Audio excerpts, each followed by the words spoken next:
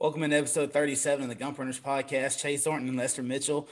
Adding a little intro music. I don't. It's probably not copyrighted, but I don't I don't know if we're getting any trouble for that. Just something new that me and Lester wanted to try.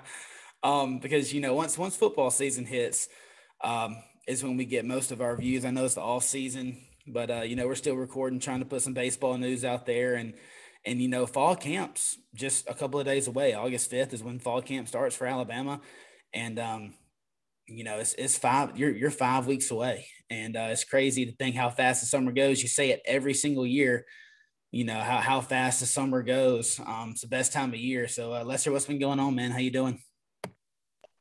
Yeah, doing good. Things are getting hot, of course. The temperature here lately is getting up there. And, the hotter it gets, the closer it's getting to fall camp. And, before you know it, August will be rolling around. That's right, man. But, before we get to the fall and football season, let's talk. The MLB trade deadline just passed. Some teams making some big moves. I know, a lot of big names got traded, more than usual. Chris Bryant, Anthony Rizzo, Javier Baez, Scherzer, Trey Turner. You had a lot of big names. Jose Barrios going to the Blue Jays. It's just a big name. But Lester, who is the biggest winner? I guess you can say outside the Dodgers. Goodness, I don't know. The Dodgers just have ungodly amounts of money over there. They can pay whoever they want, whatever they want. They've got a whole bunch of prospects somehow, and they turn over a massive haul for Max Scherzer and Trey Turner. But, outside the Dodgers, who, once again, on paper, clear-cut favorites to win the World Series, who do you think finished at the top, or I guess number two, as far as the trade deadline goes and improving their team for a postseason run? You got to say, I'm kind of thinking the Chicago White Sox. That team was already good, already has great pitching led by, Lance Lynn, Lucas Giolito. But, man, you got Kimbrel and Liam Hendriks anchoring that back end. When it gets to nut times to get to the postseason, those numbers, those games are 3-2, 4-2, 1-0, 2-1. You need guys from that back end to lock it down. And by them getting Kimbrel, that's pretty huge. They made a couple of the moves too, but, getting Kimbrel was a pretty good move postseason considered. Yeah, the White Sox have been struggling at the plate, so you would have liked to seen them grab a bat or two as well. Eloy Jimenez can't really get healthy. You hope that he gets back in time to get enough at bats where he's ready for postseason pitching. But yeah, bullpen and postseason play wins you games. These guys go from throwing, one inning every couple of games. They're throwing every single game in the postseason, and they might throw 1 1/3, 1 2/3. They're so relied upon. Starters. It's just rare even nowadays to see a starter work into the 6th inning in any postseason game. He's got to be absolutely dealing. Because usually the teams that end up in the World Series are the teams with really good bullpens. You got to have good starters and you got to have a good lineup, of course, but that bullpen can really make or break you in the postseason. Lester, talking about the AL East, what do you think about the Mets? They're leading the AL East right now. They get Javier Baez and Trevor Williams from the Cubs. Tell me, is this a good move with Lindor already there? And I actually haven't even watched them. I don't know who's playing second, who's playing short. But tell me if you think that's going to be a good fit for Javier Baez and if it's going to help the Mets any in the postseason. I guess Lindor's out right now, so Baez will play shortstop, and he's a really bad shortstop. He's not very good defensively at all. But I guess when Lindor comes back, he'll slide to second base. I guess, who is it? Jeff McNeil or somebody, a little short guy. He's playing second or whatever right now. But Baez just is not an impressive player to me. I don't get the hype around him. He got one good year. He had one good year. He made the cover of MLB The Show. But the guy just isn't impressive. The past couple of Cubs games I've watched before the deadline, the guy has botched just routine candy hops. I don't get it. I don't like him. I don't like the Cubs. But bias aside, he's just not a very good base off. He's not as hyped up as he should be. He's not worth $200 million, which is what he thinks he should get. I just don't see it. I mean, sure, he'll hit a couple dingers here and there, but he's not a very good, that great of a fit for the Mets, honestly. I know you're tough on the Braves front office. They get Jorge Soler. Adam Duvall makes his way back to Atlanta. Richard Rodriguez, good pickup as far as bullpen goes. Tell me what you think. Tell me what you think the Braves are trying to do at this trade deadline. Tell me, do you think that if they did it right, if you're satisfied with it? One thing that they are not trying to do, and that is win a World Series. I really don't care what they did this year. Um, 2020 will forever linger in my mind. The ownership and general manager did more for this bum ass team than they did for the best team in the NL East, or top 2 or 3 team in baseball last year. So as far as this year's concerned, Ronald Acuna Jr.'s hurt, Mike Soroka's hurt, Travis d'Arnaud's hurt. I really don't care. This team is not good. I know Alex Anthopoulos today made a comment that the Cardinals in 2000 whatever were an 83 win team, won on the World Series. Dude, I don't care. This team isn't good. I know the pitching has come along really good lately, but I really don't care what they did. What the general manager did was made some moves to field a competitive team so they can continue to sell tickets, continue to try to keep the clubhouse happy, which I'm sure happened, whatever. I'm sure everybody's good. Everybody's, hyped up, ready to make a move, ready to make a push or whatever. But I mean, this team is what it is. They want to continue to make money. That's what this is. It's the ownership. They don't care about winning. They just want to make money. The Braves lead all of baseball in attendance with over 28,000 fans per game. So, I'm sure they kept that in mind. You can't continue to sell tickets if you keep rolling out a bad team. So they made enough teams to keep the money flowing, to keep the team complacent or decent or whatever. And that's pretty much it. I don't even think, the Braves may get in second place. They may overtake the Mets, whoever. But the objective should be to win a World Series, and I don't think that they did enough to do that. Yeah, as far as the Red Sox go, they did a little bit. I would have liked to see them do a little bit more different positions. They go out and get Kyle Schwarber from the Nats, who's a big power bat. He was just on a complete tear before he got hurt. I guess it was a hamstring. I can't really remember what hampered him, but he'll be back in the next week or so.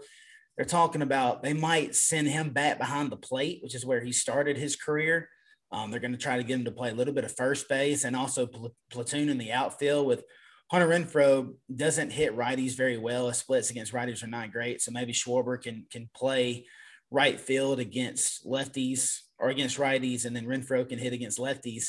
And Schwarber can find a spot, at first base or behind the plate. Because Christian Vasquez has been a very good defensive catcher, but he can't hit. And it's just a big hole in the lineup there at first base and the catcher spot. But I'm glad they went out and got Schwarber. They're trying to make JD Martinez a all-time DH. They don't really want him playing in the field, or they want him playing as little as possible in the outfield. They go out and get Hansel Robles from the Twins, and I think Austin Davis is his name from the Pirates or whatever. And 2 relievers, which I didn't really understand that. I understand Robles because he's been good at times. He has been kind of streaky, and he's kind of banged up right now as well. But Red Sox really needed a starter because I'm not really sure what they're trying to do in the front office with Tanner Houck. Everybody's seen the thing on Twitter. If you haven't, go look it up. They do a righty Chris Sale. They put Chris Sale and switch him over to the right side, and they just look identical with their wind up and their pitch and the arm slot and the movement on the slider. And how it comes up, and he's thrown 2 very good. He's had 2 good starts. He hasn't been able to get into the 6th inning in those starts, but he's going to think like 4 2/3, maybe like 5 1/3. Hadn't given up more than 2 or 3 runs per start. And then all of a sudden they send him back down. Yet they're still deploying Martin Perez and Garrett Richards every 5 days. And I just don't understand what they're really trying to do, because Eddie Rodriguez does not Erod does not have it this year. I don't know if it's the heart problem from last year, because he's been actually relatively healthy this year. And, a lot of a lot of podcasts like Section 10 trying to break down and try to find some stuff where he's like, oh, you've just been unlucky. But no, dude, you can get unlucky a couple of starts in a row. You don't get unlucky for 15 starts. And this dude he's just getting his ass tatted every time he toes the rubber. Garrett Richards is a bum. He's awful. Martin Perez, even Nick Pivetta, I don't think it's a postseason starter. He's not somebody that you feel comfortable with running out there in the third game of a postseason. And, Chris Sale's coming back. That's great. He's only going to have about maybe 10 starts before we hit the postseason. And so you don't know how ramped up he's going to be and what kind of pitcher he's going to be coming off of Tommy John. So there's a lot of risk there. And, they're in talks with the Max Scherzer sweepstakes and also Jose Barrios, but the Toronto Blue Jays gave up 2 of their top 4 prospects for Barrios, and Chaim Bloom, the GM of the Red Sox, just was not going to try to match that. So I would have liked for the Red Sox to get another starter, a quality starter, not some bum like the Yankees got, like Andrew Heaney. That's just not it. Yankees had Rizzo and Joey Gallo, who I think are just 2 power lefty bats, which is what they wanted with that short porch out there. And they've just been criticized all year for having an all-righty lineup. They go out and trade for Rougned Odor and Joey Gallo and Anthony Rizzo. So there's 3 lefties right there. I think the only lefty before them was like Brett Gardner in the whole lineup. They're all righties. And, when you got a fence that's 315 feet out in right field, you definitely need some lefties to pop it up over the wall over there. So, as far as the Red Sox go, I'm not just sitting here bummed out. I'll be honest. I don't think that the Red Sox end the season atop the AL East. I think they finish second to the Rays, but still ahead of the Blue Jays, just because, the Jays right now are 8.5 back. The Yankees are 9.5 back. So I think it's the Red Sox Rays fighting for that number 1 spot right now. I think the Rays are a little bit better, even though Tyler Glasnow is lost for the year because he's going to have Tommy John surgery as well. I just don't think the Red Sox starting rotation without Tanner Houck in there. Just when you got Erod, Perez, and Garrett Richards, it's 60% of your starters, you're just not going to get a lot of wins that way. You're relying on your bullpen way too much. Trade deadline wrap up. It's going to be a fun second half of the season. LA has already created another super team out there. So if they lose, that's a failed season for them, you would think. San Diego tried to get Scherzer. That would have made it interesting, I believe. But I think the Giants and Padres, I just don't think they're going to be able to hang on. When you add Scherzer to that rotation, it doesn't look like Trevor Bauer is going to come back this year. So you kind of swap them out. But I think it's the Dodgers and then everybody else. But we'll just see how the second half of the season plays out. Lester, I sent this to the Gump Runners text earlier, and I want to get your opinion on it. And I told you we were going to talk about it because to me, it's a big deal. But I want to get your opinion on what you think is going on because nobody's talking about it. And what I mean is Alabama hosted their Champions Cookout this weekend, right? So they've got, I think it's like maybe 15, 16 players. They're all the commits that we have for 2022. And then, a bunch of studs, man. 5 stars, 4 stars, top 100 players, all the studs are there. And they're hanging out. They're hanging out with the coaches. Meanwhile, I did not know this until Saturday night or Saturday afternoon, I guess around 5. I can't remember exactly when it was, but my dad sent it to me. And it was on these message boards talking about how this is the last weekend to recruit before the dead period and host recruits on campus. And over at Auburn, these guys are holding a skeet shooting competition. They're not even on campus. They didn't host any recruits this weekend, and their coaches are not even on campus. So, Lester, to me, this is a big deal. This is showing you, just let me get your opinion on it first, and then I'll rebut with what more detail of what I think is going on here. Just tell me what you think about the situation as a whole. Is it a big deal to you, or it's like, we'll give him a little bit extra rest mentally before the grind of the season starts? You know what? How do you feel about this? Um, people wondered if how he was going to adjust to the SEC. Well, boy, you went skeet shooting. We going skeet shooting this weekend. Gonna knock them plays out the air, boy. Gonna have a good old time going skeet shooting. I think he's adjusting to Southern life and SEC culture just fine. But think about Brian Harsin. You were the 8th, 9th, 10th pick to go to Auburn, but which is great. This is great. You're out of the Boise State. You're stepped up to the big boy leagues of the SEC. You got a lot of pressure on you. The guy who you followed up, beat Saban. Went to the national championship. Auburn football is your business, and you're the CEO now.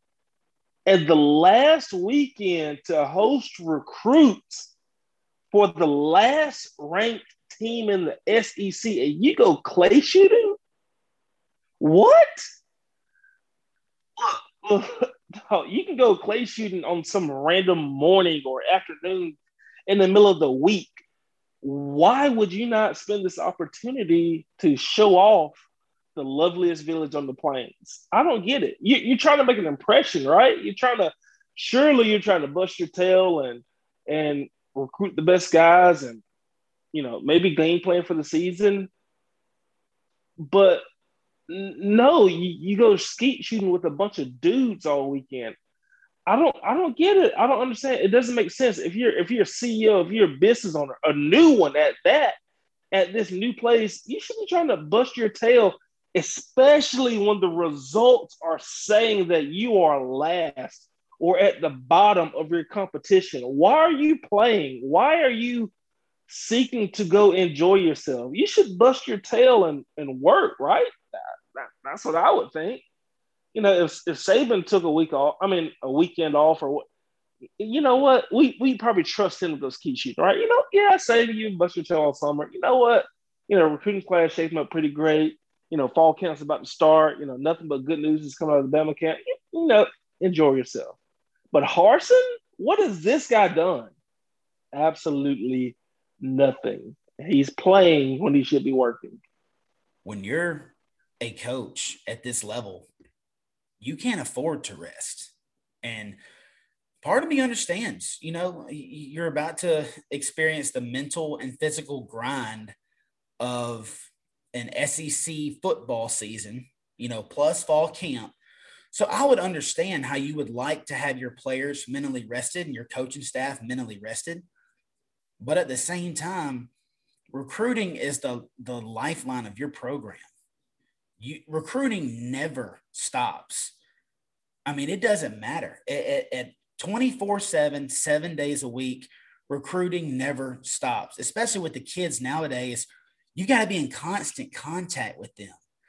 And any chance that you have to get them on your campus. Lester, how long did we just go where recruits weren't allowed to be on campuses?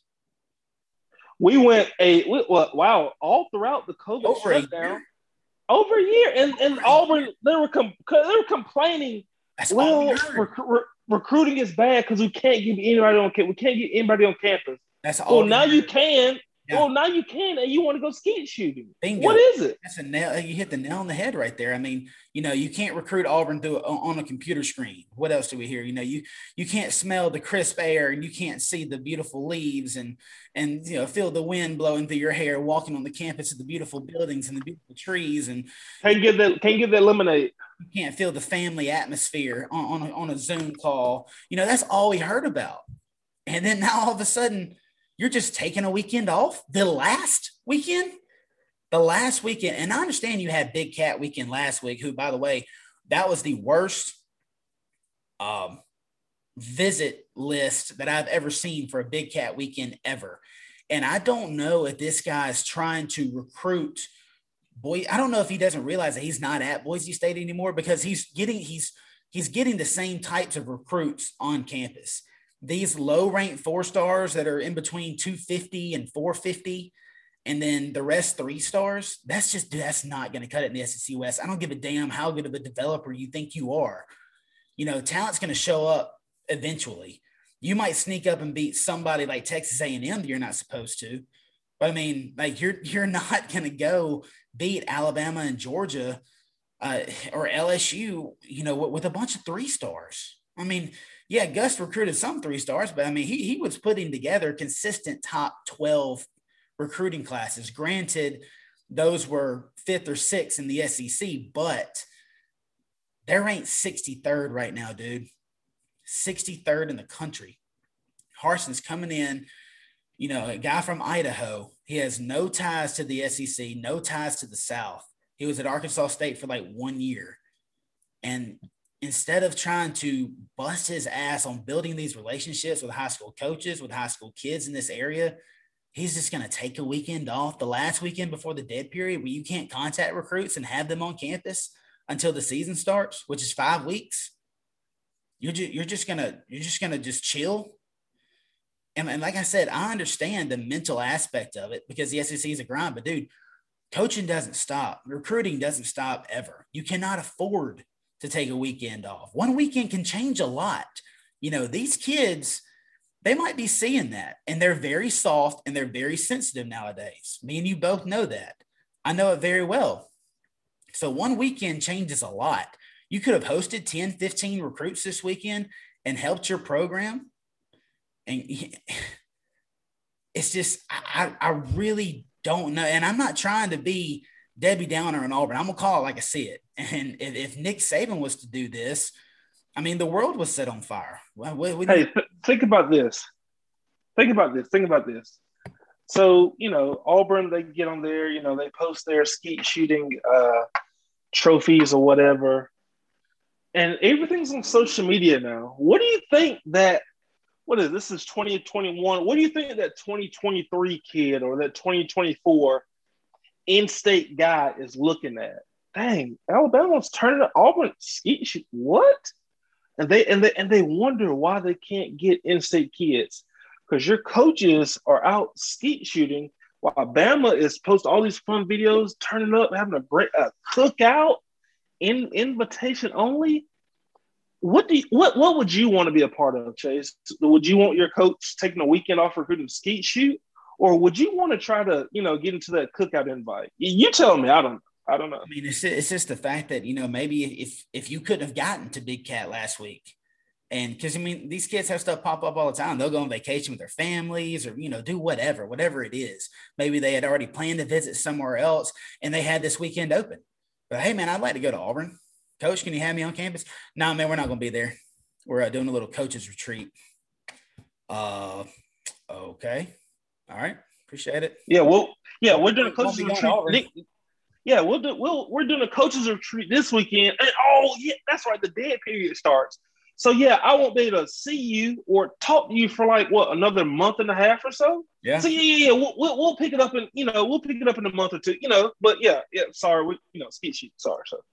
It's amazing, dude. And like I said, I'm calling it like I see it. And this is not good. But Lester, I want to know why this was so quiet today. I did not hear about any of this because actually the skeet shoot took place Friday, I believe.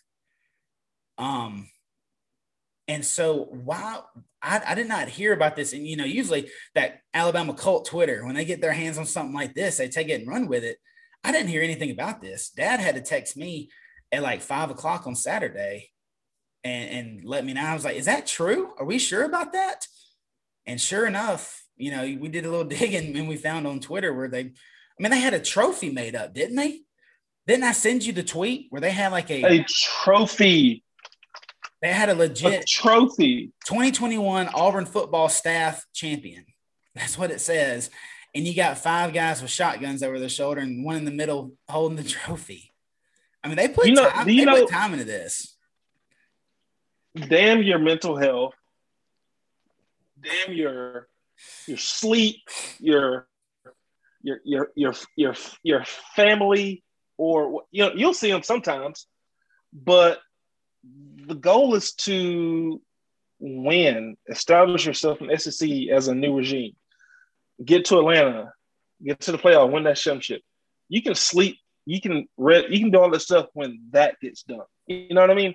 Yeah. Now is not the time. And you know what? The biggest thing out of all of this, you get a weekend to do something, and you choose skeet shooting. Oh, okay. All right. You could go to the beach or something. Okay. Yeah. All right, fellas, we're not gonna do anything. We're gonna have a vacation weekend. What are we going to do? And they chose skeet shooting. That's the crappiest part of the whole thing. If you're gonna do this, if you're gonna take out time to not try to impress some recruits to come to your campus, at least do something worthwhile. Like, what recruit is looking like? Okay, I see. That's kind of cool. Skeet shooting's kind of cool. Nobody. Go skydiving or something exciting. I don't know, but yeah, but what looks cool to a recruit? And it ain't skeet shooting, bro. Like, I should have planned it. I would have done it. I don't understand. I mean, the guy that tweeted this has 14.6 thousand followers, and he doesn't have one reply. This is from what's today? The 31st. Today is we're recording on the 31st. So this tweet was sent 6 o'clock on Friday. 6 o'clock on Friday. And there hasn't been one reply. Only three retweets. So are Auburn fans just this embarrassed about it? Or is it just, like I said, are we the only ones making a big deal about this? And that's because, we went to the university, we follow Nick Saban, and we know how much of a dog he is in recruiting. We know how important it is to him. Therefore, it's become important to us. I mean, I'm sending you guys nuggets almost daily. You know what I'm saying? We're getting information all the time. And then maybe this is, I don't know. Maybe we're blowing this out of proportion. Because obviously it hadn't spread on Twitter, and, there's nothing on Auburn Undercover, the Botagetta, or anything. They're not talking about it. So either they're just so ashamed and embarrassed by it, but, usually there's those realistic fans that get on there and bash everything, but there's not even that. So maybe we're just overblowing it. What if they're just as shocked as we are? Maybe. Well, first you're shocked, then second you're embarrassed. Like, this did not really happen. You know what I mean? Maybe they don't want it to get out. I personally wouldn't, but it's just weird. When you sent it, I didn't believe it. Like, yeah, no, it's just that reaction that I had. I had to ask Dad. I was like, is that true, or is that just because he sent it to me from a Bama message board? And I was like, is that true, or is that just some Bammer making fun of the Aubs like they usually do? But no, we found the tweet. It's legit, and nobody's talking about it. So maybe this isn't a big deal to most people or everybody but us. But all I know, Lester, put yourself in their shoes. If you're a fan, say Auburn had won whatever it is, 6 natties in the last 12, 13 years, whatever it is, and they're on the most historic dominant run in college football history. You just fired your coach, who's beaten them the last 2 times at home and haven't beaten you at home since 2015. And they're coming to you again this year. You fire that guy. You hire some no-name dude from Boise State who's from Idaho, no SEC ties. He hires a couple of scrubs like Derek Mason, who's terrible. He hasn't coached defense since he was at Stanford. He's been coaching crap players at Vandy.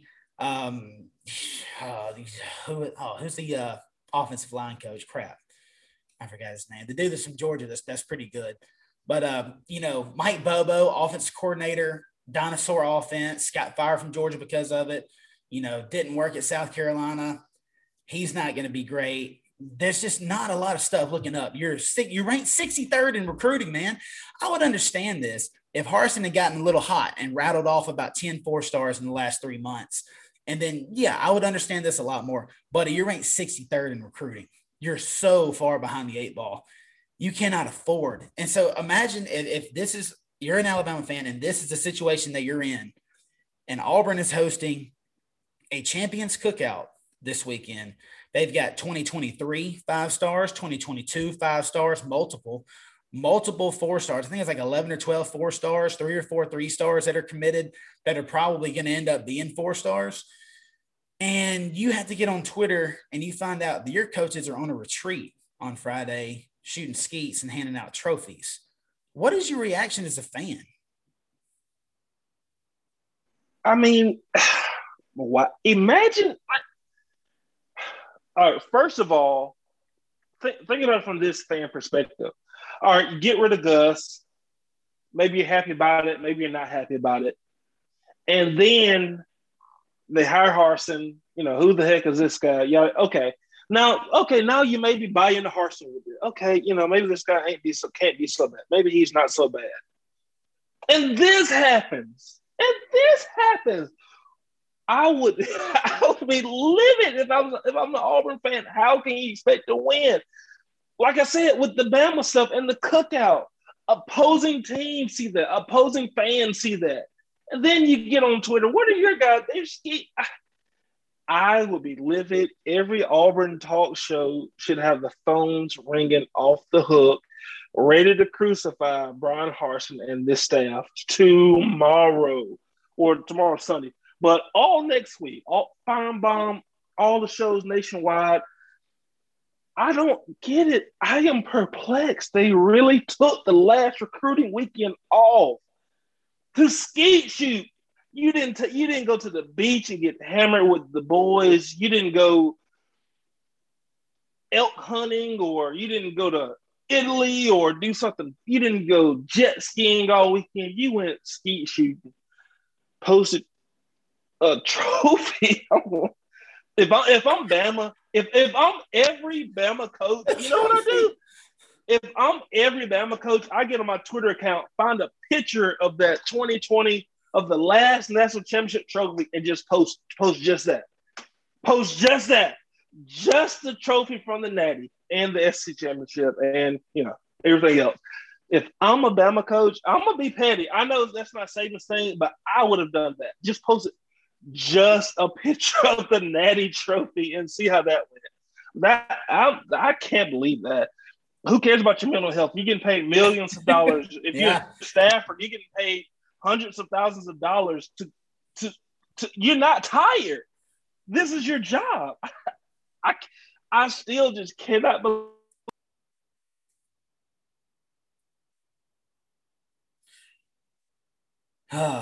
Well, yeah. You still there, Lester? Oh, yeah. Oh, you cut out. Yeah. Man, my bad. If this podcast cuts off, I'm still gonna post it because it's too damn good not to, even if it cuts off on us. But let's go ahead and get into our last segment here, just in case, because my computer's a little shaky. You never know what it's gonna do with my Wi-Fi here. But Lester, we're a couple of days away from camp. Who is your prediction for the breakout player on the offensive and defensive sides of the ball this year for the Tide? Okay, offensive breakout guy, Jaleel Billingsley. Now, I know he kind of made a name for himself last year. Last year is probably kind of maybe a coming out party. But this year, this is putting my foot down and stomping on everybody and showing everybody how dominant I can be. So from the tight end spot, Jaleel Billingsley, really athletic, fast, can do it all, tight end. Really looking for, Bryce linking up with him over the middle. Those seam routes going right past those linebackers, right over those safeties. So, yeah, that's definitely my offensive guy. And for defense, I'm going to go with Kool-Aid McKinstry. I don't know why. I love the dude. I think he's cool. I think he's going to be all over the field, carrying over that momentum from a great A-Day. I'm sure he's had a great summer. I think I don't know if he'll be a breakout player per se, but that guy's going to be getting PT. He's going to be all over the field, and he's going to be making plays.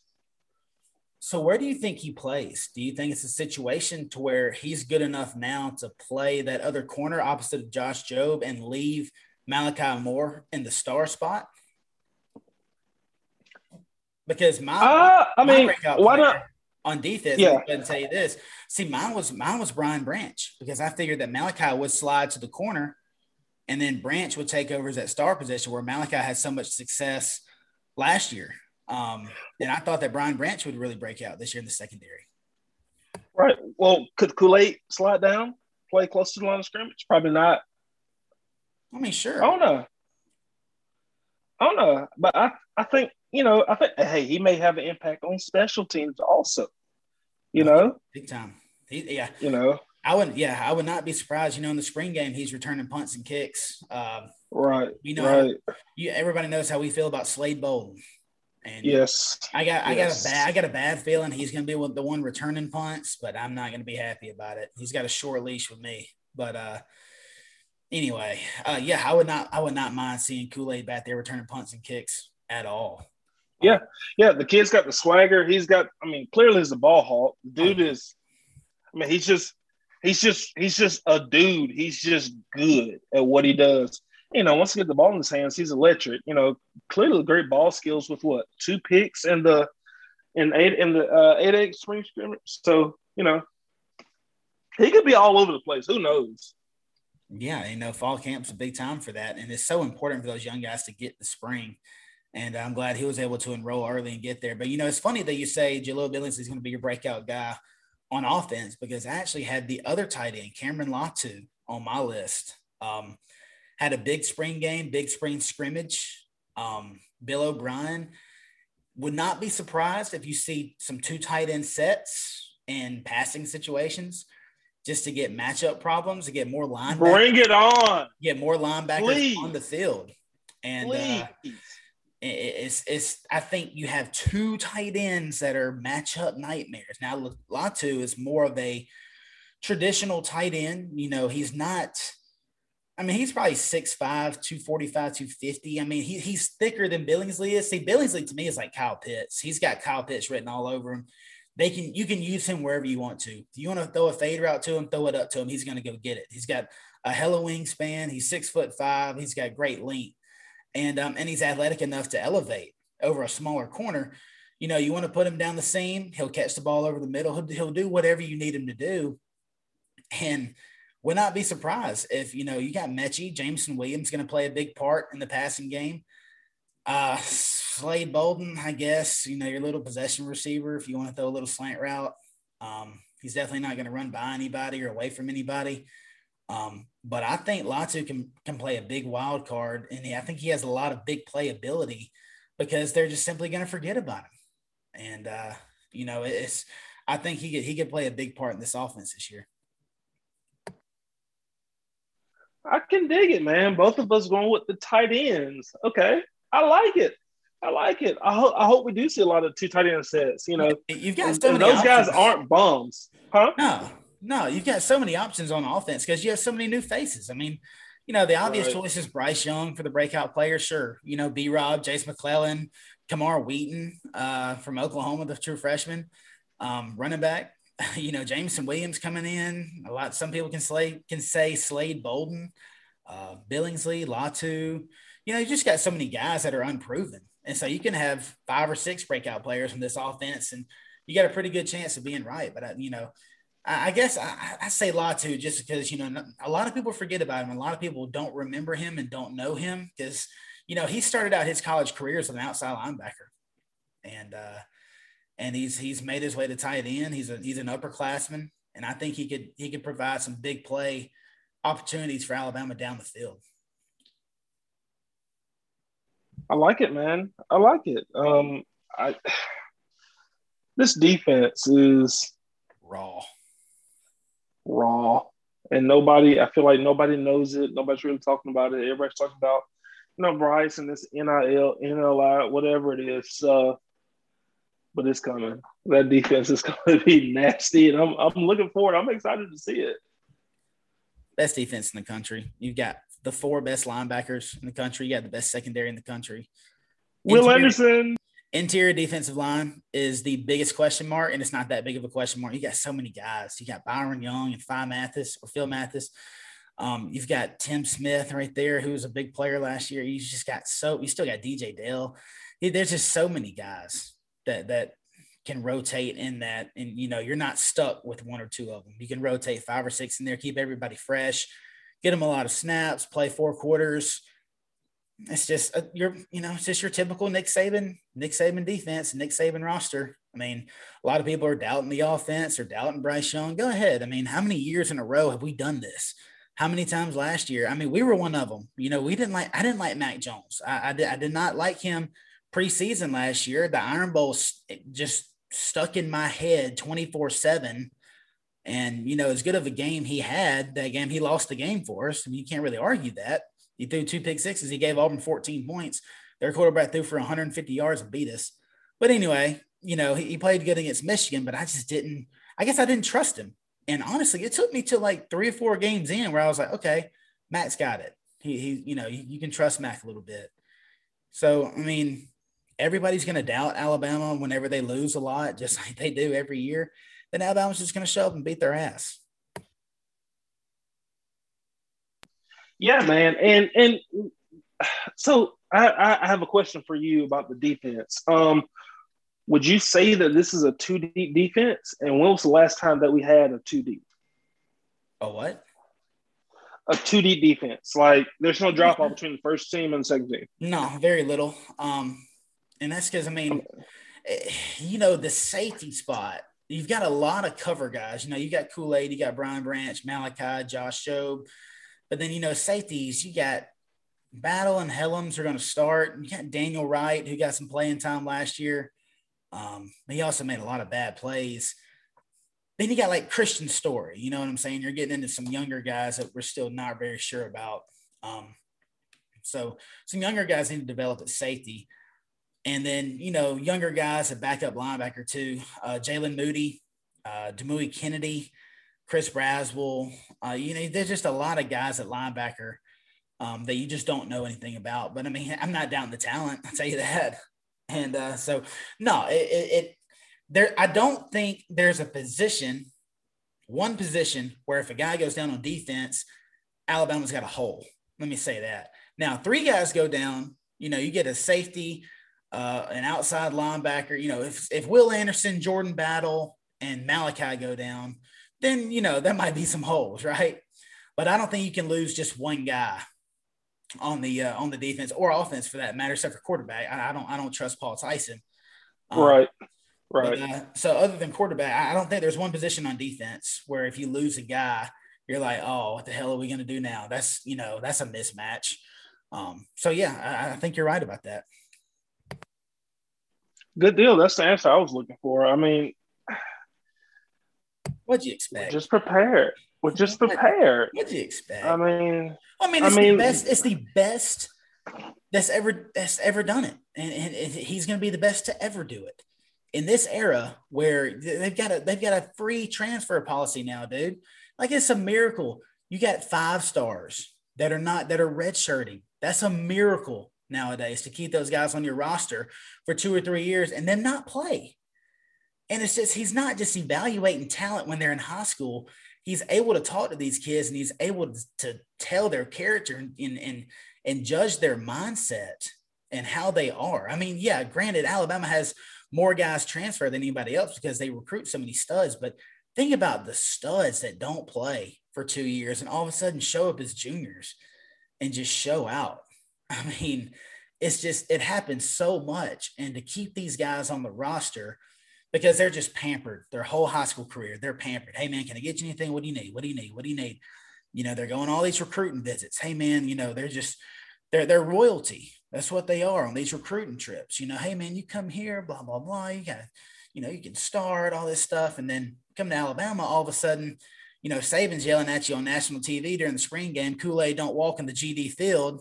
You know, he's mic'd up. Everybody that was watching that game heard that. And, you know, it's a whole different ball game. And these kids, most of them, stay around because they understand, they buy in. And to be able to get 18, 19-year-old kids to buy in is just truly amazing in this day and age. With the sensitivity that these kids have now, the all about me attitude, I got to get mine, I got to get it now, mama need a new house. With that attitude they have now, what he's able to do is just, it's unmatched and it'll never be matched again. It's just, he's setting a precedent that'll never be touched. It's been fun to watch. It's been fun to be a part of. And I hope it lasts another 10 years. That'd be great, wouldn't it? Yeah. Another, but I mean, hell, Saban's in better shape than most people I know. Yeah, than me. At his age, at what, 69? Yeah, No, he'll be yeah, 70 69. on Halloween. Halloween. I mean, that guy, Yeah. he ain't slowing down. He ain't slowing down. I My mean, grandfather just turned 84 yesterday, and that dude goes to the gym 6 o'clock every day. He's in better health than I am. So maybe Nick said I think he watched his dad just shrivel up and die and just like vow to not be that way. I think it just scares the piss out of him, just of that happening to him. You know what I'm saying? or just not being a part of a team. I mean, Yeah. I don't Yeah, know. I mean, that's what he says. Yeah, that's what he says. But I'm talking about deeper than what he says. I think that might have Right, something to do with it. Yeah. right. But all right, Lester, anything you want to add, man? We're out of here, short and sweet. Um, yeah, just wanted to make sure we get this in because these Lester rants are just great. That skeet shooting segment is gold. Yeah, I think that's it for me. I guess what maybe next time we'll get on to Texas, Oklahoma. Yeah, that's two weeks in a row. Damn. Okay. Well, I mean, what do you think about that? Let's do it now. I mean, we've got time. We didn't go long tonight, so what do you think about this? They unanimously voted him in, which I didn't expect, honestly. But I know it's a money thing. Just tell me how you think this is going to play out. Do you've seen those pod deals where they're talking about splitting the league up into 4 different pods, and you play like everybody in your pod every year, home and away, Bob, or whatever. And then I don't know how they're going to mix because I'm just not paying attention to it. I'm just going to let it happen because yeah, they're still not yeah. in the league for at least another 2 years. I don't think they make it to 2025. I think they'll be in there by 2023. Oh But yeah, yeah. I agree. yeah, how do you think this is going to go with those two coming in here? And do you think they pose a huge threat to Alabama's dynasty? Uh, I so reading the tea leaves of everything that's going on since this was kind of announced, this kind of a deal has been in the works for at least a couple of years now. Probably more seriously over the past, maybe year or two. But I don't think they're necessarily a threat to the dynasty. I mean, it honestly, if I'm the SEC, of course, football is your moneymaker. Obviously, that's what this is all about. But I'm thinking about other sports, baseball, basketball for sure. I mean, I don't know. It helps SEC out. I mean, think about it. Every school is going to get an extra, at least $20 million just for being in the stinking SEC. At minimum, they're talking 20, 30, 40 million extra dollars. Think about what an athletic department can do to that. All this stuff about, NIL and, the smaller sports are going to have to get kicked out. They're going to have to get canceled. No, they're Yeah. not. Because in the SEC, you're going to get an extra 20, 30, $40 million. An extra. I can't emphasize that enough. These people, yeah. So is this the end of the charter bus rides for Auburn football? Ooh, help. I mean, I hope an 20 extra $20 million. million help those guys out. Don't blow it, Auburn. Don't you blow it on some fancy record player. That's what she told Deeds and Mr. Deeds when you told her that he won $40 billion. 40 billion, yeah. Don't spend it all on some fancy record player. Yeah. Yeah, I mean, I think with the 12-team playoff, that also helps. And I do think with them coming in, they have good young coaches, and that can pose a threat because that makes Alabama's next hire after Nick Saban so crucial. I mean, you got to keep this train rolling, right? And I don't think anybody's going to expect to win natties year in and year out like they do now, as far as Alabama fans go. But you've got Sark, who's in his late 40s. Lincoln Riley seems like he's still in his teens. That dude just doesn't age. And, he's in his 30s, early 40s. I can't remember.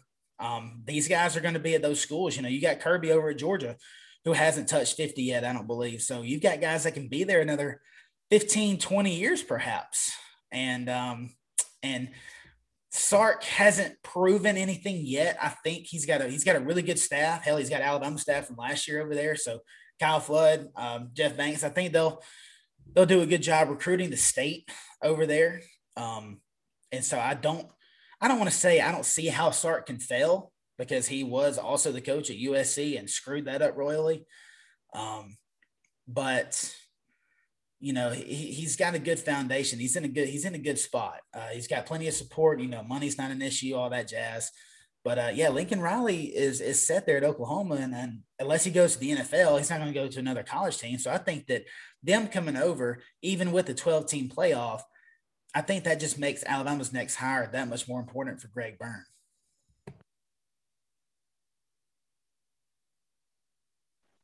Yeah.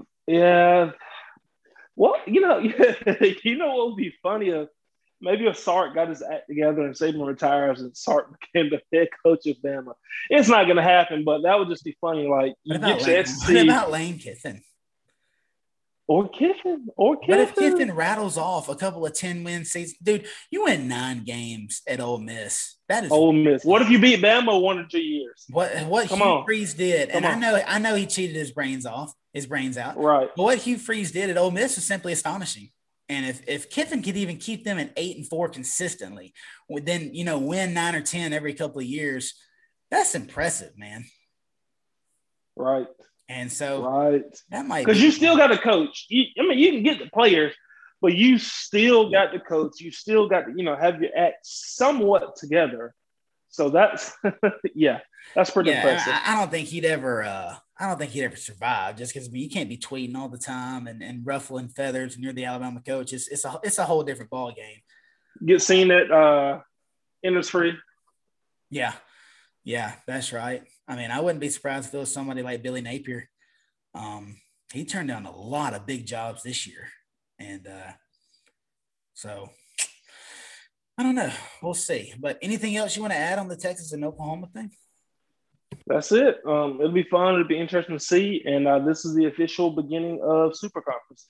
Yep, that is 100% true. The Big 12 will disperse in the next 2 years. They'll join the Big 10, Pac-12. So it looks like they're just going to be 4, right? Don't you think? Or you think there ends up being just 3? 4 conferences of 16. So that'll be 64, yeah. Okay. Yeah. Do you think they just create a playoff system where only the super conferences can enter? And then guys like, Boise State, UCF, it's just whatever? You think they play a different playoff or a different trophy? Okay, so that question could be better answered thinking about the NCAA tournament. The NCAA hosts the tournament. It is not anything that's like they're just a host. If these super conferences up and decide to have their own tournament, there's nothing the NCAA can do about it. You know what I mean? And 64 teams, that's your 1 through 64 seeding already there. You know what I mean? So in the sense of basketball, you're right. I mean, they can just do whatever they want, really. The NCAA is just they're not an illegitimate governing body, but they don't have as much power as they were thought to or used to, or it's So it'll be interesting. There will be no NCAA basketball tournament in a couple of years. It'll be the Big 16 super conference tournament, whatever they want to call it. But yeah, this is the beginning of the end of sports as we know it. Yeah, here we go. Yeah, everybody hold on to your damn seats, buckle your damn seatbelt. This is gonna be a ride. And there's going to be a lot of backlash because I think they're going to have to put some limitations on all this stuff as far as NIL goes. So, yeah, it's going to be an interesting, let's say 5 years. Because you know how fast stuff moves. Everybody's like, oh, in 10 years, what does college football look like? It's like, dude, you ain't got to worry about that. I mean, 5 years, you're going to have a new playoff system. You're going to have a super conference. You might have 2 super conferences. I think probably the Big 10 and the ACC probably be a little bit more stubborn, but we'll see how it plays out. But I don't think it's going to take as long as everybody thinks. But all right, Lester, appreciate you hopping on here, man. Episode 37, Dump Runners Podcast. We're out of here.